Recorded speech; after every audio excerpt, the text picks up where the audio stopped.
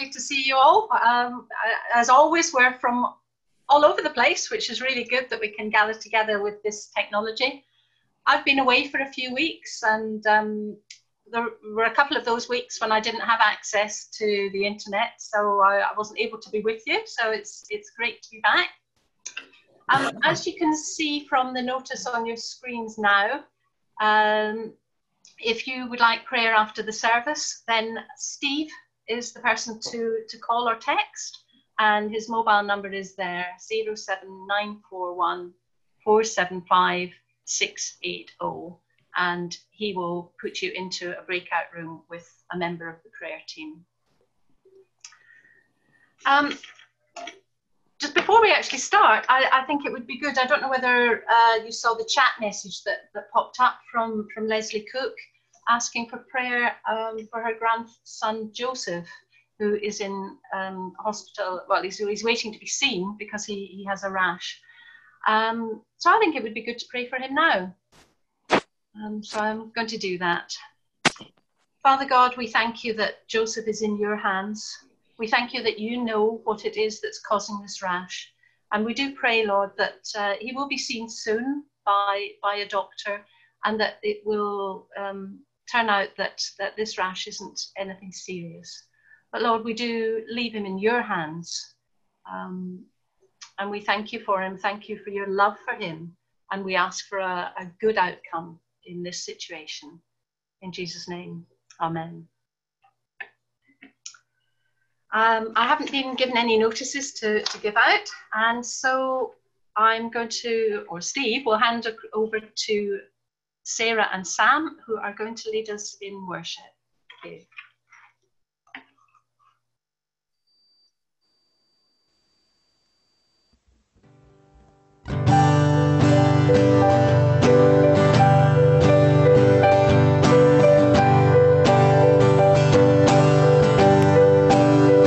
At your name, the mountains shake and crumble. At your name, the oceans roar and tumble. At your name, angels will bow, the earth will rejoice, your people cry out.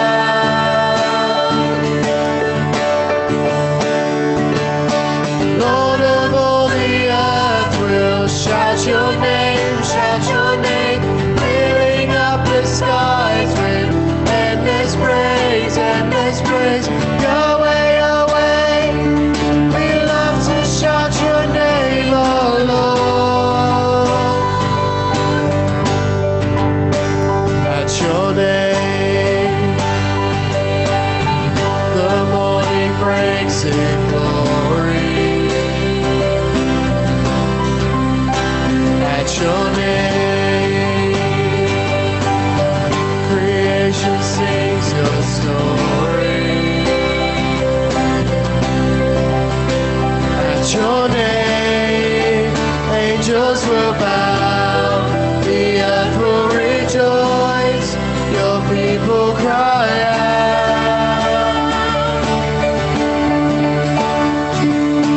Lord of all the earth will shout your name, filling up the skies with endless praise, endless praise. Yahweh, Yahweh, we love to shout your name, oh Lord. There is no one like our God, we will praise you, praise you. There's no one like our God, we will sing, we will sing. There is no one like our God, we will praise you, praise you. Jesus is our God, we will sing.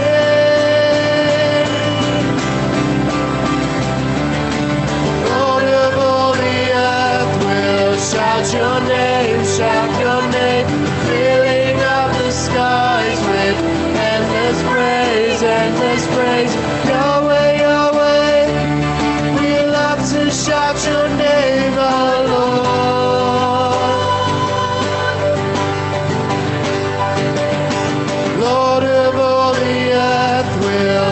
shout your name, filling up the skies with endless praise, Yahweh, Yahweh. We love to shout your name, oh Lord.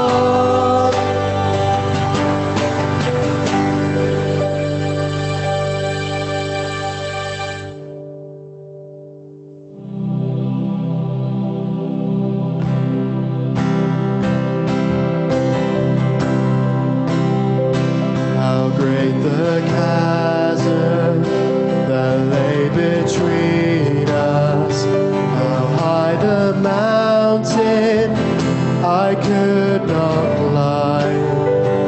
In desperation I turned to heaven, spoke your name into the night.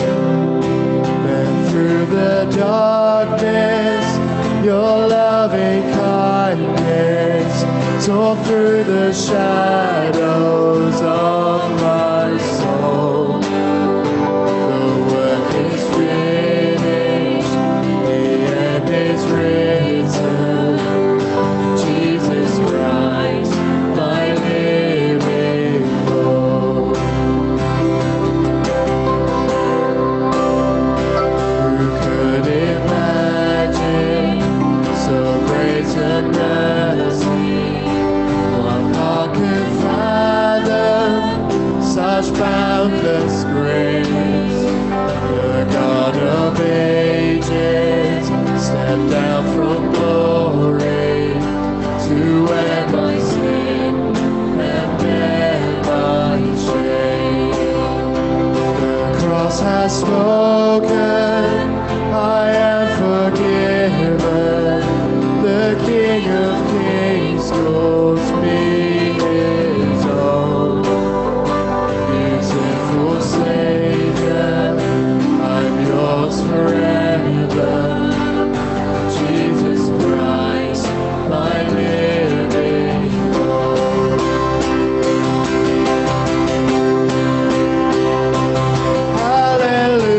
Hallelujah, praise the one who set me free. Hallelujah, death has lost its grip on me. You have broken every chain. There's salvation in your name, Jesus Christ, my living hope. Then came the morning that sealed the promise. Your very body began to breathe. Out of the silence, the roaring lion declared the grave has no claim on me. Then came the morning that sealed the promise. Your very body began to breathe. Out of the silence, the roaring lion declared the grave has no claim on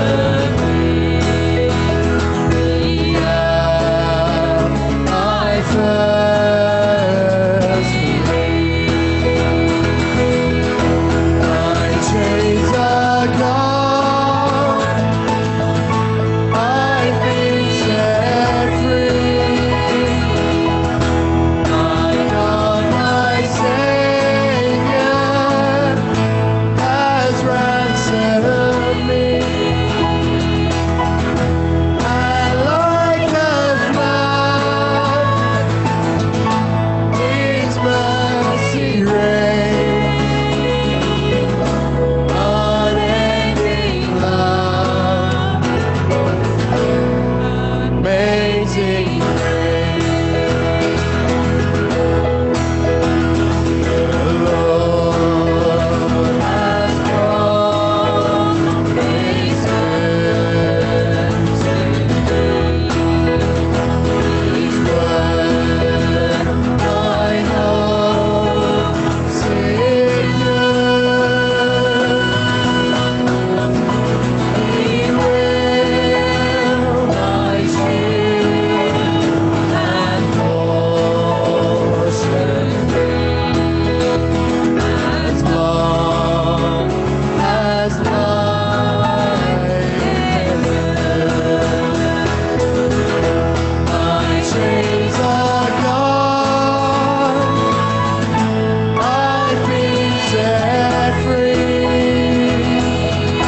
My God, my Savior, has ransomed me.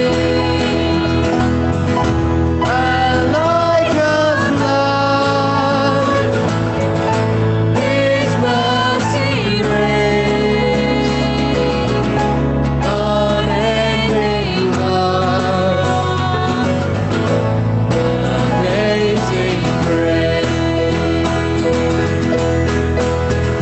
The earth shall soon its own light star. The sun forbear to shine. But God who called me here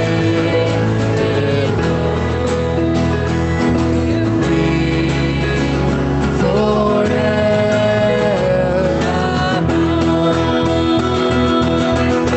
My chains are gone, I've been set free. My God, my Savior, has ransomed me. And like a flood, His mercy reigns, unending love, amazing grace.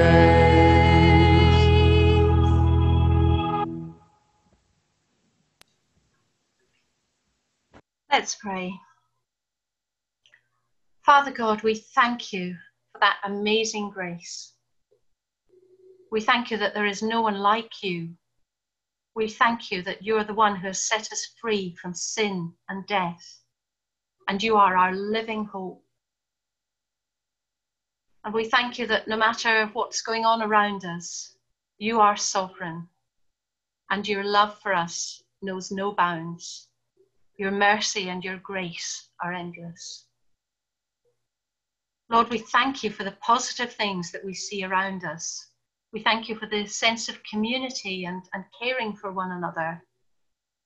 And I think even of the numerous things I've seen on Facebook, people offering surplus goods and equipment just for somebody to come and take them, no charge. We thank you for all of these things that are going on.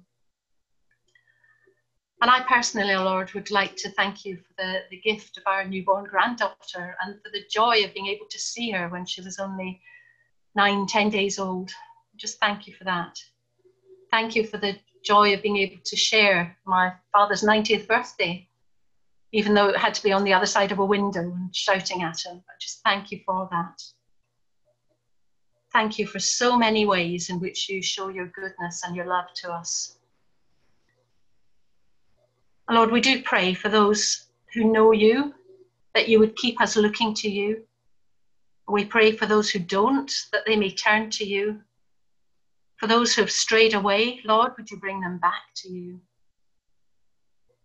Father, we pray for those who are enjoying a break at this time, that you would be with them and keep them safe as they travel. Give them rest and refreshment, Lord, a time with their family, but a time also with you, Lord. And we do pray for those who are still in difficult situations, those who are fearful, perhaps because of their own health or the health of those close to them. Lord, we pray for those who have been reluctant to seek medical attention for other conditions unconnected with COVID, Lord, perhaps through fear or through thinking that they just shouldn't bother the health service with these things. Lord, we ask that they would receive the help that they need. Lord, we think of those who are lonely and isolated, and would you help us to keep in touch with them, Lord, to reach out. And because of my own situation, Lord, with my father, I do think of those in care homes, because there are many, many who still are not able to receive visits except through a window, or perhaps outside, Lord, but socially distanced and with all the PPA involved. And so many of these residents in care homes just don't really understand what's going on. And they too can feel very, very lonely and isolated from their family, even though they're surrounded perhaps by other residents and by staff. Father God, we pray for wisdom for all those worldwide who are responsible for seeking to manage the health situations and the global economies, Lord. There's so many things, so many areas in which they need your wisdom when making decisions. Lord, we pray for those who are returning to school and will soon be returning to universities. Lord, we pray for them, for peace for them in their situation, for protection, and also for wisdom as to how these things are handled. And Lord, we pray for those whose behaviour may be endangering themselves and others. Would you show them, Lord, how they need to behave when starting back into perhaps normal activities. But Lord, whatever we face, as I said at the beginning, we know that you are sovereign. We know that you are with us. And I just think of Psalm 9, verse 10, Lord. Those who know your name will trust in you, for you, Lord, have never forsaken those who seek you. Father God, would you keep us seeking and trusting in you? Amen.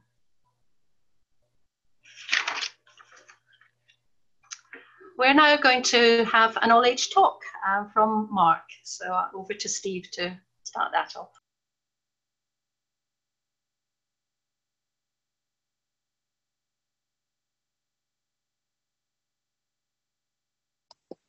Hello everyone, it's great to be here this morning and be able to tell you another story. Today, Martin's going to be talking to us about money. Money, money, money, must be funny in the rich man's world. So I thought it might be a good idea to take a look at another one of Jesus' parables about money. I wonder, can you guess which one? Did anyone guess the parable of the talents? Well, if you did, you're absolutely right. But before we look at that, what is a talent? Well, originally a talent was a unit of weight that was used to weigh out gold and silver. And when it was referred to as a talent in the Bible, it usually meant a unit of currency. But it was a pretty big unit of currency. A lot bigger than our £50 note today. In the Bible, a talent was worth about 6,000 denarii, and a normal person would expect to earn about a denarii a day for their labour. So a talent was equivalent to maybe 16 to 20 years' work. Anyway, let's get back to the story. You see, there was this rich man who was going on a long journey, but he didn't know how long he would be going for. So he decided to trust his servants to look after things while he was away, to look after his money while he was gone. He called his 3 servants to him and then told them what he was going to do. To the first servant, he gave 5 talents of gold. To the second, 2 talents. And the third got 1 talent. he told them to look after his money while he was away. The first two servants were overjoyed by the trust that their master had shown in them. They immediately got to work. They used the money to start businesses, which became successful. They worked hard and their investments paid off, and the money started to grow. But the third servant was angry. Why had he only got 1 talent when the others had got so much more? But he was also scared of his boss and worried about losing the money he'd been given. So instead of using it wisely and investing it, he locked it away for safekeeping. None of the servants knew how long their master would be gone for, so the first two servants kept working hard. But the third was nowhere to be seen. After a long time, the rich man returned from his travels, and he called his servants to him. To the first he said, "Okay, so I gave you 5 talents. What have you done with them?" The servant replied, "I used them to start a business, and since you've been away, I've doubled your money. Look, here are the 5 talents you gave me, and here are 5 more." The rich man was pleased. He was so pleased that he told the servant to keep the money and keep working and continue to share in his master's blessing. Similarly, with the second servant, who had also doubled his master's money, he too remained in his master's pleasure and was given even more responsibility. But then he came to the third servant. He asked him, "What have you done with the money that I gave you?" The servant replied a little bit sheepishly, "Master, I knew that you were a hard man, harvesting where you've not sown and gathering where you've not scattered seed. I was afraid and I didn't want to lose the money you gave me, so I locked it away for safekeeping. See, here is what belongs to you." At this, the master was furious. He told the servant that he was lazy and wasteful, that he didn't deserve even what he had because he'd done nothing with it. He took the money away from him and gave it to the first servant to look after. Then he chucked servant number 3 out of his house for good. The first 2 servants were pleased that their master had trusted them with his money, so they chose to repay that trust by working hard, and as a result, they were rewarded with even more. And for us, you see, everything that we have is a gift from God, and God wants us to use what we've been given. We're not all given the same. We have different amounts. But we all have to use what we've been given for God. But I don't think this parable is only talking about money either. It's interesting that the word that we used here for money was talent. Because we all have different gifts and talents, don't we? Whether it's music, dance, service, teaching, art, or any number of others. We need to recognize that these gifts and talents come from God and use them accordingly. If we do, God will multiply and strengthen them, and his kingdom will be extended. But if we don't, we're in danger of losing them. Don't be like servant number 3. Use your gifts and talents for the glory of God. Thank you.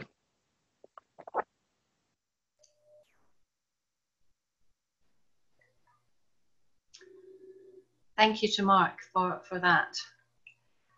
As he said, the subject that we're hearing about today from Proverbs is Proverbs and wealth. And Martin has asked Brenda if she will give some testimony. And so, Brenda, if you could unmute yourself now, and we look forward to hearing from you. Thank you. Yes, as you said, Martin has asked me to share what I do through CAP and how my faith motivates me in this. Almost 3 years ago, I responded to a request to volunteer with Brenda's to help out at the local Addleston branch of CAP, which stands for Christians Against Poverty. Christians Against Poverty is a nationwide debt charity with a head office in Bradford, but which operates through local churches up and down the country. Each local branch will have their manager, who will be assisted by volunteer befrienders.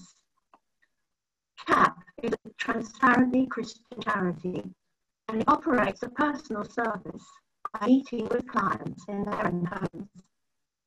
Over the course of 3 visits, you will find out their story, collect from them all the relevant paperwork, and then return with options for dealing with their debt, which will have been prepared by head office. So what is the role of a befriender? Well, as the name implies, we endeavour as we accompany the debt manager to build relationship with clients in order to come alongside them and support them on their journey out of debt. The reasons people are in debt are many and varied. Perhaps they've lost their job and are suddenly unable to pay off the loans that they were coping with previously. Or they may just be on very low income or benefits, and often with mental health or addiction issues. But the one thing they all have in common when people first get to the stage making that initial contact with CAP is that there's a huge sense of fear and anxiety, a sense of desperation, and life has spiraled out of control and they lost hope. There's fear of eviction, fear of the next threatening letter from creditors, fear of the bailiffs knocking at the door. As they make the choice and commit to engage with CAP, we can tell them that all further communication with their creditors will be handled by CAP. The relief they feel is always tangible. I personally find the role of befriender to be partly pastoral, an opportunity to demonstrate God's love in action, but also with evangelistic opportunities. Their first contact with CAP head office, the prospective client will be told that they will be offered prayer at the end of the visit, and generally this is welcome. I've had the opportunity to give a Bible to a couple of people, and one family we visited has attended Mercy Church. God is a God of hope, and through this ministry we can give hope and encouragement to people. The journey out of debt is not easy. Every client will have a very tight budget which they have to learn to live with, and that's where a befriender's support can be an encouragement for them. Unfortunately, it's not always plain sailing. People will have blips and fall back into old ways, and some people sadly stop communicating and don't even get to start their journey out of debt. This can sometimes feel disheartening. But I'll finish with a verse from Romans 12, verse 8, which is about spiritual gifts. In the NIV, it says, "If it is contributing to the needs of others, let it give generously. If it is showing mercy, let it do it cheerfully." One day, the same verses in the Message version really jumped out to me. It says, "If you're called to give aid to people in distress, keep your eyes open and be quick to respond.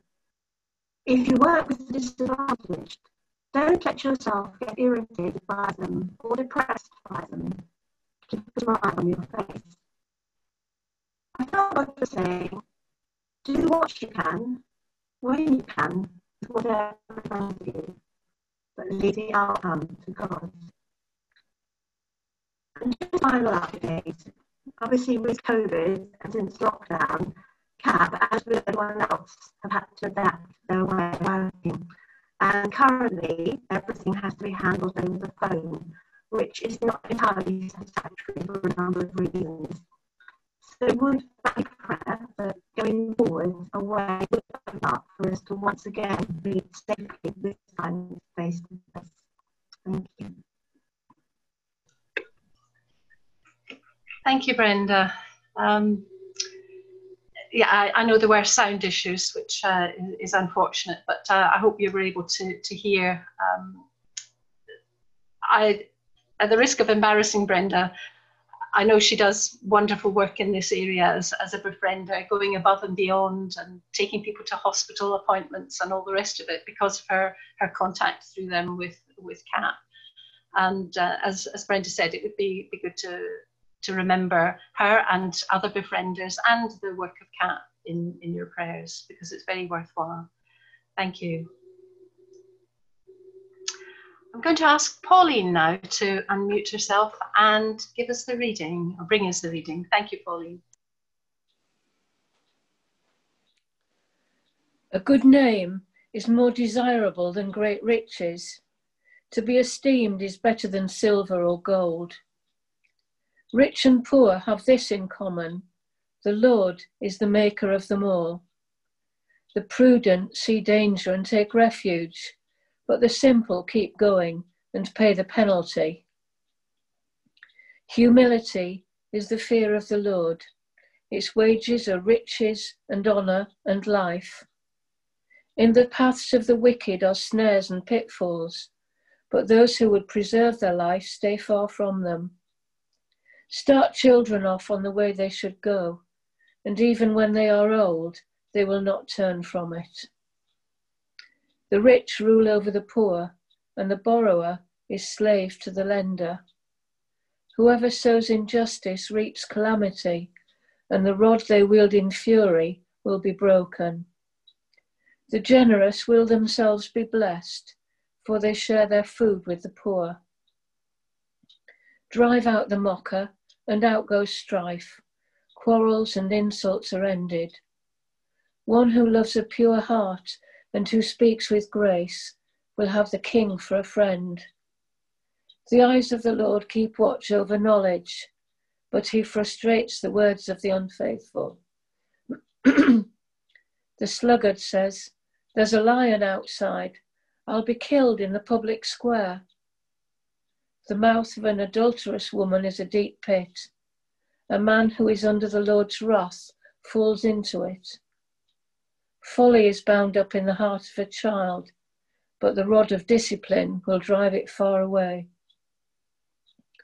One who oppresses the poor to increase his wealth, and one who gives gifts to the rich, both come to poverty. Thank you very much, Pauline. I'm going to pray now for Martin as he comes to speak to us. Father God, we do thank you for your word. We thank you for the wisdom that's contained in this book of Proverbs. And I know that money and wealth and what we do with it and whether we have it or whether we haven't can be sensitive issues. And so, Lord, I pray for Martin now as he comes to bring your word to us, that we may hear you speaking to us about these issues, about our money, our wealth, and about how you want to use these things for you, Lord. Would you bless Martin as he blesses us? Amen. Thank you very much, Alison, and thank you to Brenda for sharing your testimony about the work of CAP. I'll say a little bit more about that later, but really appreciate all the contributions. And Mark, who is actually on holiday, thank you to Mark, in case you watch this later on. And of course to Steve for juggling everything this morning. Really appreciate all your support. So, Proverbs and wealth. You often hear the Bible's teaching about Proverbs, or about wealth actually, misquoted. People sometimes say money is the root of all evil, which is actually not true. What Paul actually taught in 1 Timothy 6 was this, that the love of money is the root of all kinds of evil. So in and of itself, money is neither good nor evil. It's neutral. It depends how we use it as to whether the result is good or evil. So the teaching of the Bible is that we are not to trust in wealth or to love money more than God. Jesus says you cannot serve both God and mammon. You cannot love both God and money. But the Bible teaches that wealth can be used for good and can be a sign of God's blessing. So Proverbs 22:4 sums this up for us. Humility is the fear of the Lord. Its wages are riches and honor and life. So we're back to that wonderful phrase, the fear of the Lord, again. And we start not with money, wealth as an end itself, but with fearing God, a humble attitude of fear of God. And there are wages for that. There are rewards for that, riches and honor and life. We are to fear God first, love him, reverence him, worship him first before money and everything else. Interestingly, half of the times the Hebrew word for wealth is used in Proverbs, we are told to prize it. But the other half of the time that the Hebrew word for wealth is used, we are told not to trust in it. So the teaching of Proverbs is quite complicated and nuanced. We're not to trust in money, but we are to prize it. It's a gift of God. But what does the Bible mean by wealth? Often when we hear the word wealth, we think of the super rich, perhaps a Russian oligarch with multiple properties in London. That isn't actually what the Bible means by wealth. In the Bible, both Old and New Testament, wealth means having enough material goods to care for one's own family and to give generously to those in need. And if God blesses us with more wealth, with more talents, as in the parable, we have a greater responsibility to use that money to be generous to others. So when Jesus meets a rich young man, he tells the rich young man who's told Jesus that he keeps all the commandments, Jesus says to him, you might keep the commandments, but there's one thing you lack. Go sell everything you have and give it to the poor, and you will have treasure in heaven. Then come follow me. At this, the man's face fell. He went away sad because he had great wealth. And it goes on.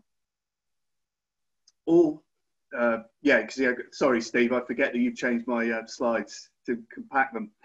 He had great wealth. In other words, he loved wealth and money more than he loved Jesus. So he went away from Jesus. So the Bible's teaching is that we are not to love and trust wealth more than Jesus. So let's have a look at some of the teachings of Proverbs on wealth. Well, first of all, wealth as the blessing of hard work. Proverbs 14:23. There are a number of proverbs that teach that hard work leads to prosperity and laziness leads to poverty. All hard work brings a profit, but mere talk leads only to poverty. We know from experience that those who have wealth and who've prospered, and they have that because of hard work and discipline. They've worked hard and earned that wealth over the years. Proverbs 12:11. He who works his land will have abundant food, but he who chases fantasies lacks judgment. So in other words, the diligent, the one who works hard, has earned the wealth, and patiently and slowly over time, they've increased their wealth through labouring hard. There's been no sort of get-rich schemes. Proverbs 21:5. The plans of the diligent lead to profit, as surely as haste leads to poverty. But we mustn't think that proverbs that speak of wealth and poverty are simply cause and effect, as if to say hard work always leads to prosperity and laziness always leads to poverty. Sometimes really hard-working people miss out on wealth through injustice or oppression. And sometimes lazy people can actually get wealthy through a windfall or perhaps through other more devious means. And sometimes people who've worked hard miss out because others don't allow them to reap the benefit of their hard work. So it's not a simple cause and effect. Proverbs describe what is generally or often the case, but not what is always true. They are generalizations of what is often the case in the experience of life. One commentator states that 1/3 of the Proverbs teach that people get their wealth, the wealth that they deserve. But 2/3 recognize that some do not get what they deserve because of injustice. So, for example, sometimes wealth can be gained by dishonest means rather than hard work. Proverbs 28:8. He who increases his wealth by exorbitant interest amasses it for another who will be kind to the poor. Now, this proverb refers to the taking of excessive interest, which the Bible forbids, on a loan that takes advantage of the person borrowing. But God, in his justice, according to this proverb, will ensure that in the end, the profit that's been made, perhaps unfairly, will get back into the hands of the poor through other generous people. So God is a God of justice, and he ensures that justice will be done. But the poor may remain poor, not through laziness, but through injustice and oppression. Proverbs 13:23. A poor man's field may produce abundant food, but injustice sweeps it away. In other words, sometimes people have the means of generating wealth and work hard, but it's denied them through oppression. And often persecuted Christians are denied the produce or the fruit of their work by oppressive regimes, and we should give to them and pray for them and remember them. While it's true that hard work is a key to prosperity, the ultimate source we always have to remember is the gift of God. Proverbs 10:22. The blessing of the Lord brings wealth, and he adds no trouble to it. A better translation is that there is no painful toil. The blessing of the Lord brings wealth without painful toil is a more literal translation. In other words, those who trust in God enjoy their wealth and the gift of the riches that God gives without having to overwork. Sometimes some people say, well, enough is never enough, and they go on overworking. They experience painful toil to get more wealth and power and status. But God would have us enjoy whatever blessing he gives us without the constant striving for more. You see, those who overwork are really showing that they don't trust God for their happiness and prosperity. Lady Wisdom says this in Proverbs 8. With me are riches and honor, enduring wealth and prosperity. My fruit is better than fine gold. What I yield surpasses fine choice silver. In other words, don't look for satisfaction and meaning and purpose and joy in riches, but in wisdom. In wisdom. God wants us to enjoy our work and the blessing that he gives through that, but not to put our trust in riches and seek happiness there. He wants us to enjoy what he's given us. And he wants us to enjoy working for a living. Many of you have retired, but work, you're still familiar with work, but work is supposed to be satisfying because God is a worker. Genesis 1:31.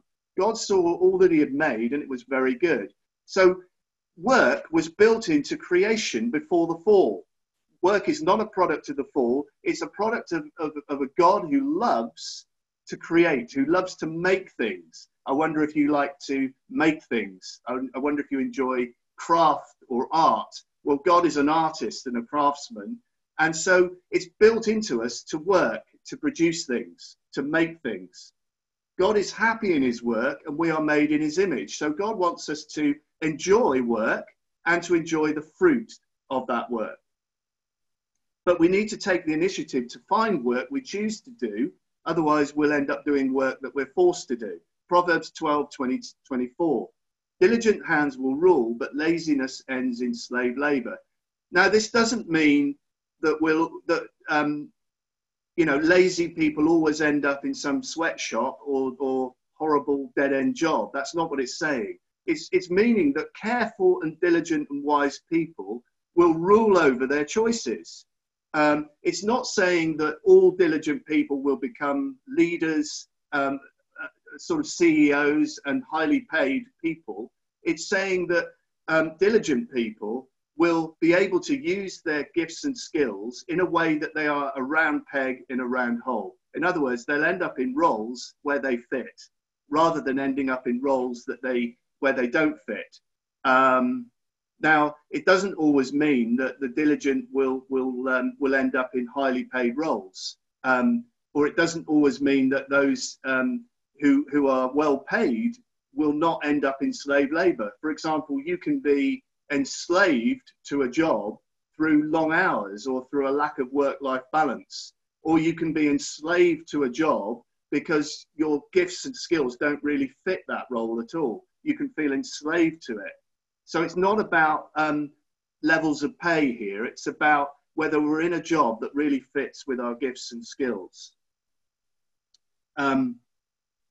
Diligent people will rule over their own choices and do the work that fulfills their skills and giftings. And that's what God would have for us in work, to fulfill a role that he's given us. Whether that comes with high pay or lower pay, God would have us enjoy the work that we do. And wealth is not our ultimate goal. Wisdom is. How much better to get wisdom than gold, to choose understanding rather than silver. The advantages of wealth would seem to include safety and comfort for your family and the ability to do good in the world. And all of those can be good things. Yet, wealth without wisdom can draw us into sin. Wealth has the power to absorb your time, energy, and ambitions, so that you have lesser time to pay attention to God and to ultimate things. And there's a warning here in Proverbs 11:4. Wealth is worthless in the day of wrath, but righteousness delivers from death. No one on their deathbed has ever cried out, I wish I'd spent more time at the office making more money. You see, one day we'll have to give an account to Jesus on Judgment Day of how we've invested our time, our skills, our money in the kingdom of heaven. We're to be rich in storing up treasure in heaven, because only these treasures are eternal. We are to look to the eternal kingdom of God in how we invest our time and wealth. And wealth is not our ultimate goal because it cannot save us. Proverbs 18:11.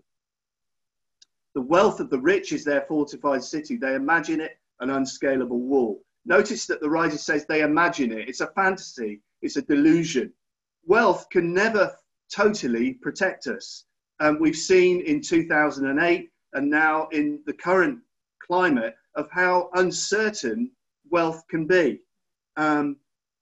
Some people put their money into savings in order to feel safe. Now, saving for the future is a good thing, of course. Providing for the needs of our family is a good thing.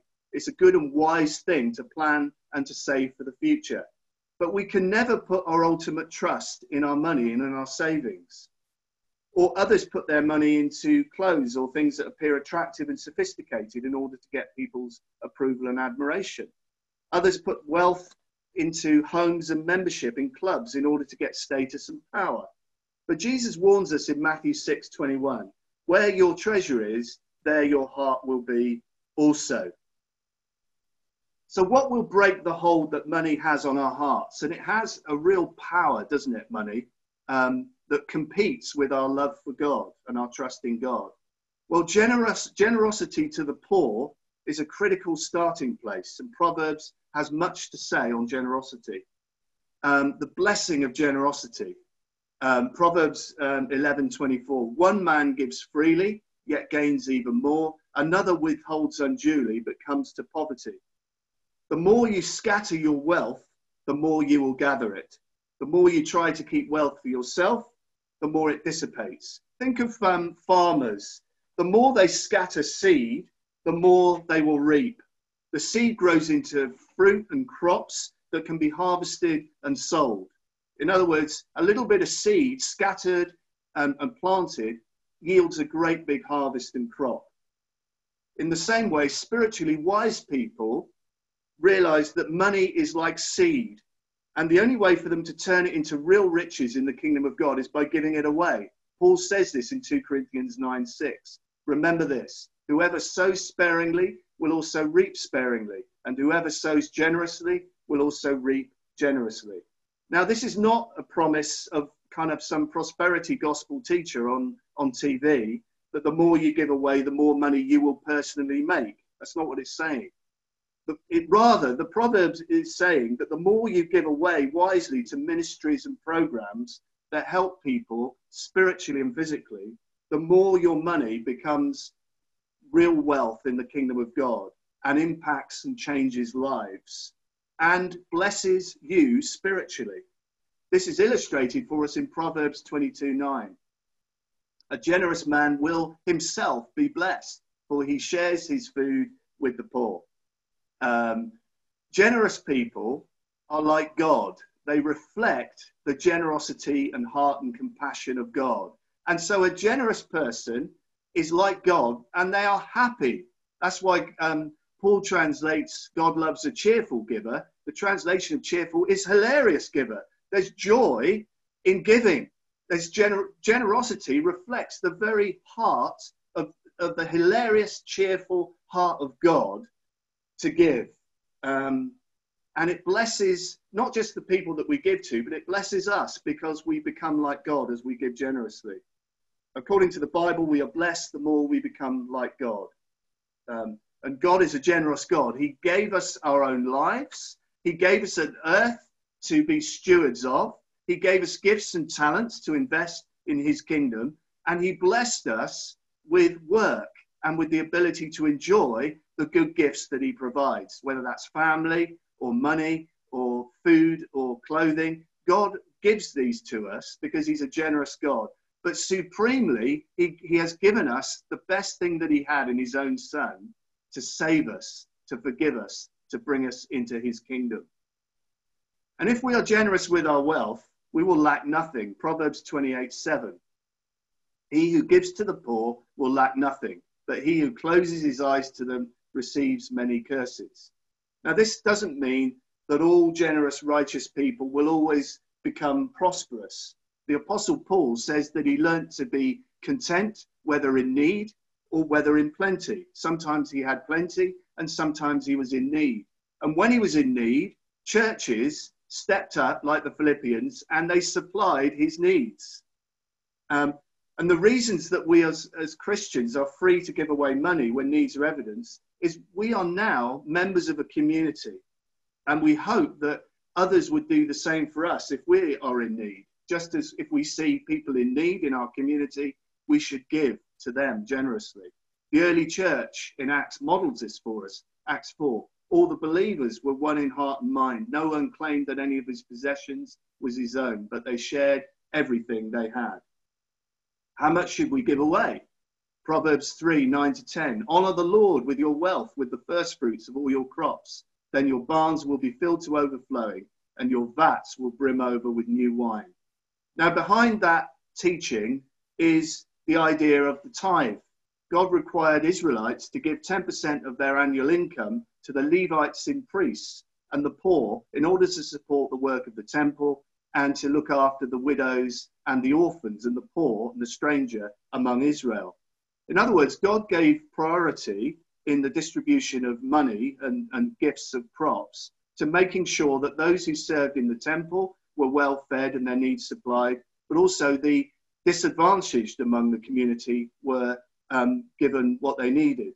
And in the same way, Paul in the New Testament says there's a priority to support Christian ministries and the poor in the community so that there are no needy among us. In the New Testament, Paul talks about Christian ministers as those who deserve their wages. And there is also a call on churches in the New Testament to ensure there are no needy people in the church and to extend that generosity beyond the church to the local community. And that's why I asked Brenda to speak this morning about Christians Against Poverty, because we are called as Christians to be generous to those who are poor and to provide advice and budgeting skills and wisdom in order to help people to get out of debt and to become self-sufficient. That's why the work of CAP is so important. But we're also called to give generously through Food Bank, through Let's Do Lunch, and also more widely to our Christian brothers and sisters through supporting Open Doors, persecuted Christians, Baptist Missionary Society, and Compassion are all ways that we can serve the poor, and we support all of these ministries in our church, just as we support our ministers and of course the poor in our local community. We now have in Barbara and Mike Pargeter, we also have a new ministry with BSOM, which we hope to expand as a church in meeting the needs of people with practical things like furniture that are donated by churches in the local community. Now we have greater privileges, joy in the new covenant through Christ than they did in the book of Proverbs in the Old Testament. So as a general rule of thumb, see my thumb, as Christians, we are expected not to be less generous than our Old Testament covenant brothers and sisters. So the tithe, as R.T. Kendall teaches, helpfully, the tithe as a rule of thumb is a starting place. It's a minimum rule of thumb for Christians who want to begin proportionately giving to God. Paul assumes the tithe in the New Testament is simply so ingrained in Israelite culture that he didn't really need to say anything about it. He just assumed that people would tithe because of the Old Testament background. Surely, for us, the tithe should be the very minimum that we give away. But let me finish with a note about simplicity. Living simply. Glad simplicity. This is the summary, really, of Proverbs. If you want to know what Proverbs teaches on wealth, this is a great summary. Proverbs 30, verses 8 and 9. Give me neither poverty nor riches, but give me only my daily bread. Otherwise, I may have too much and disown you and say, who is the Lord? Or I may become poor and steal and so dishonor the name of my God. Money can corrupt us by its presence and by its absence. The poor are tempted to crime as a means of income. They're often unfairly excluded from educational opportunities and advancement, and their hearts can sort of justify illegal and even violent actions, stealing, for example. But wealth has dangers too. Wealth can distract us from God. It can make us proud, selfish, ruthless, and it can become an idol that we love and trust in more than God. But Proverbs has a balanced view of wealth. Give me neither poverty nor riches, but give me only my daily bread. In other words, give me what I need. Now, we mustn't read this proverb as a kind of middle-class ideal, as if God is teaching us to live a kind of middle-class lifestyle. That is not what this is teaching. This refers to a modest lifestyle of being content with what we need, rather than a kind of middle way, a middle-class lifestyle. A middle-class lifestyle would be far above what the book of Proverbs and the Bible teaches. But this doesn't mean that all Christians should kind of get rid of all of their wealth to live a simple lifestyle necessarily. Some are called to this, and they have a gift of generosity, a gift of giving, but not everybody. We need Christians in all places and social circles. We need wealthy Christians in business life and to have an influence, to be a witness there. Tim Keller helpfully says, what it means is at least this: our homes, our clothing and lifestyle should be modest within our circle and neighborhood, so we can be as generous as possible. The Christian community should model to the world a society in which wealth and possessions are seen as tools for serving others and not as means of personal advancement and fulfillment. As we saw in the parable of the talent, God does bless different people with different levels of wealth. But for those who've been given more responsibility to be generous is expected. So we are to live modestly within our social circle and within the people that God has called us to work amongst. We are to live modestly. And Paul teaches this in 1 Timothy 6, verses 6 to 10. This is what he says: godliness with contentment is great gain, for we brought nothing into the world and we can take nothing out of it. But if we have food and clothing, we will be content with that. People who want to get rich fall into temptation and a trap and into many foolish and harmful desires that plunge men into ruin and destruction. For the love of money is the root of all kinds of evil. Some people eager for money have wandered from the faith and pierced themselves with many griefs. Command those who are rich in this present world not to be arrogant, nor to put their hope in wealth, which is so uncertain, but to put their hope in God, who richly provides us with everything for our enjoyment. Command them to do good, to be rich in good deeds, and to be generous and willing to share. In this way, they will lay up treasure for themselves as a firm foundation for the coming age, so that they may take hold of the life that is truly to come. So God is a God who is generous, who provides everything that we need. And any excess that God gives, we are to be generous with in serving the needs of the poor. You see, God is a happy God. He's a God who loves cheerful givers. And he's a God who wants us to enjoy earning the money that we have, to enjoy the gifts and prosperity that come with that wealth, but also to be blessed and happy as we learn to share that wealth. Let's pray. Lord, we just thank you that you are a generous and good God who blesses us with wealth in order that we might bless others and be generous to others. And Lord, we thank you that you love a cheerful giver. And so, Lord, I pray for all of us today that you would help us to examine our hearts. Father, where we have become captive to loving wealth more than you, would you forgive us, Lord? Where our priorities in life are about going after wealth and prestige and status and power, Lord, have mercy on us. But Lord, help us to see wealth and possessions as a gift from you. And Lord, help us to lay those things before you this morning and to say, Lord, may your kingdom work be done through my generosity. And thank you for your generosity to us in the gift of Jesus, who died and rose again that we might have life in all its fullness. May we reflect the generous heart of God in the way that we use our wealth for the benefit of the kingdom. In Jesus' name, amen.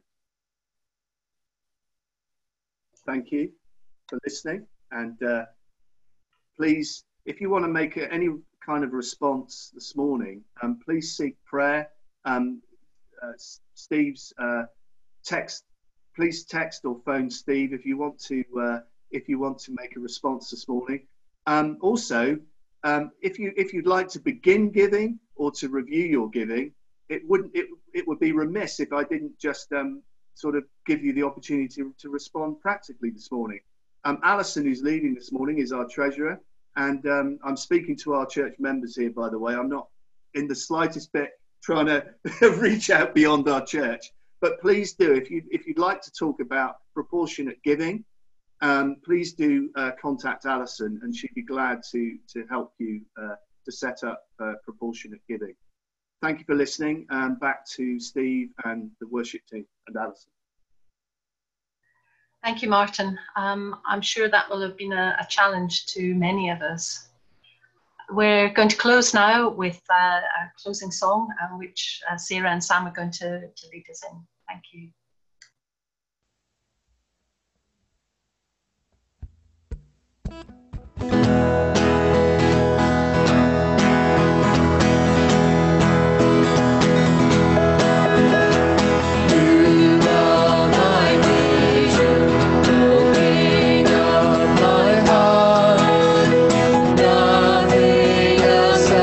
Satisfies only you, Lord.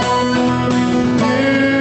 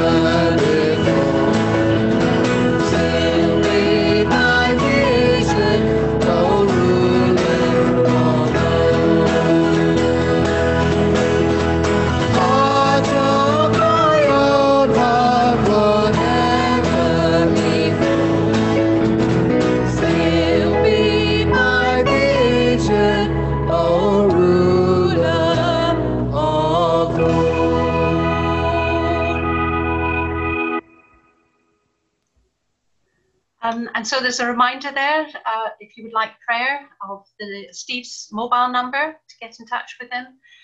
I don't know whether everybody has seen the message from Leslie Cook. I'll just read it out to you in case you haven't.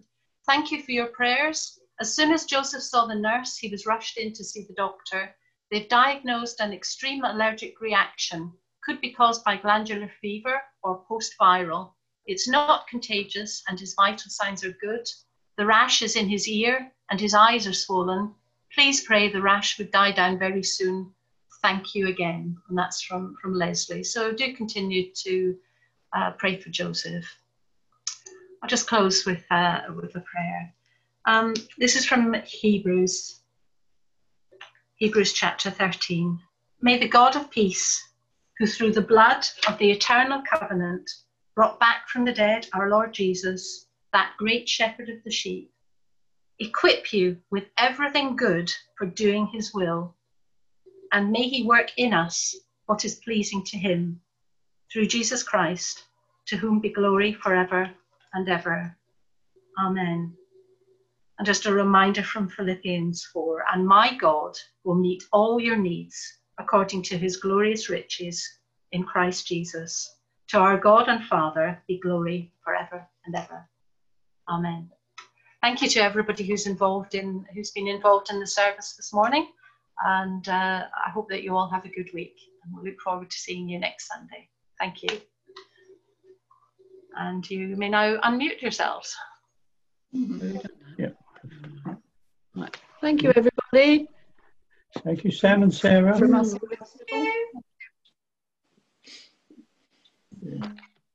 Thank you, everybody. Fantastic morning. Yeah. Thank you, Alice. Thanks, everyone. Yes, thank you, everybody. Thank you for your prayers for Joseph as well. Yes. Yeah. Praying for you too, Leslie. Okay. Thanks, Martin. And Bye, everybody. Have a good week. Bye-bye. Yeah, and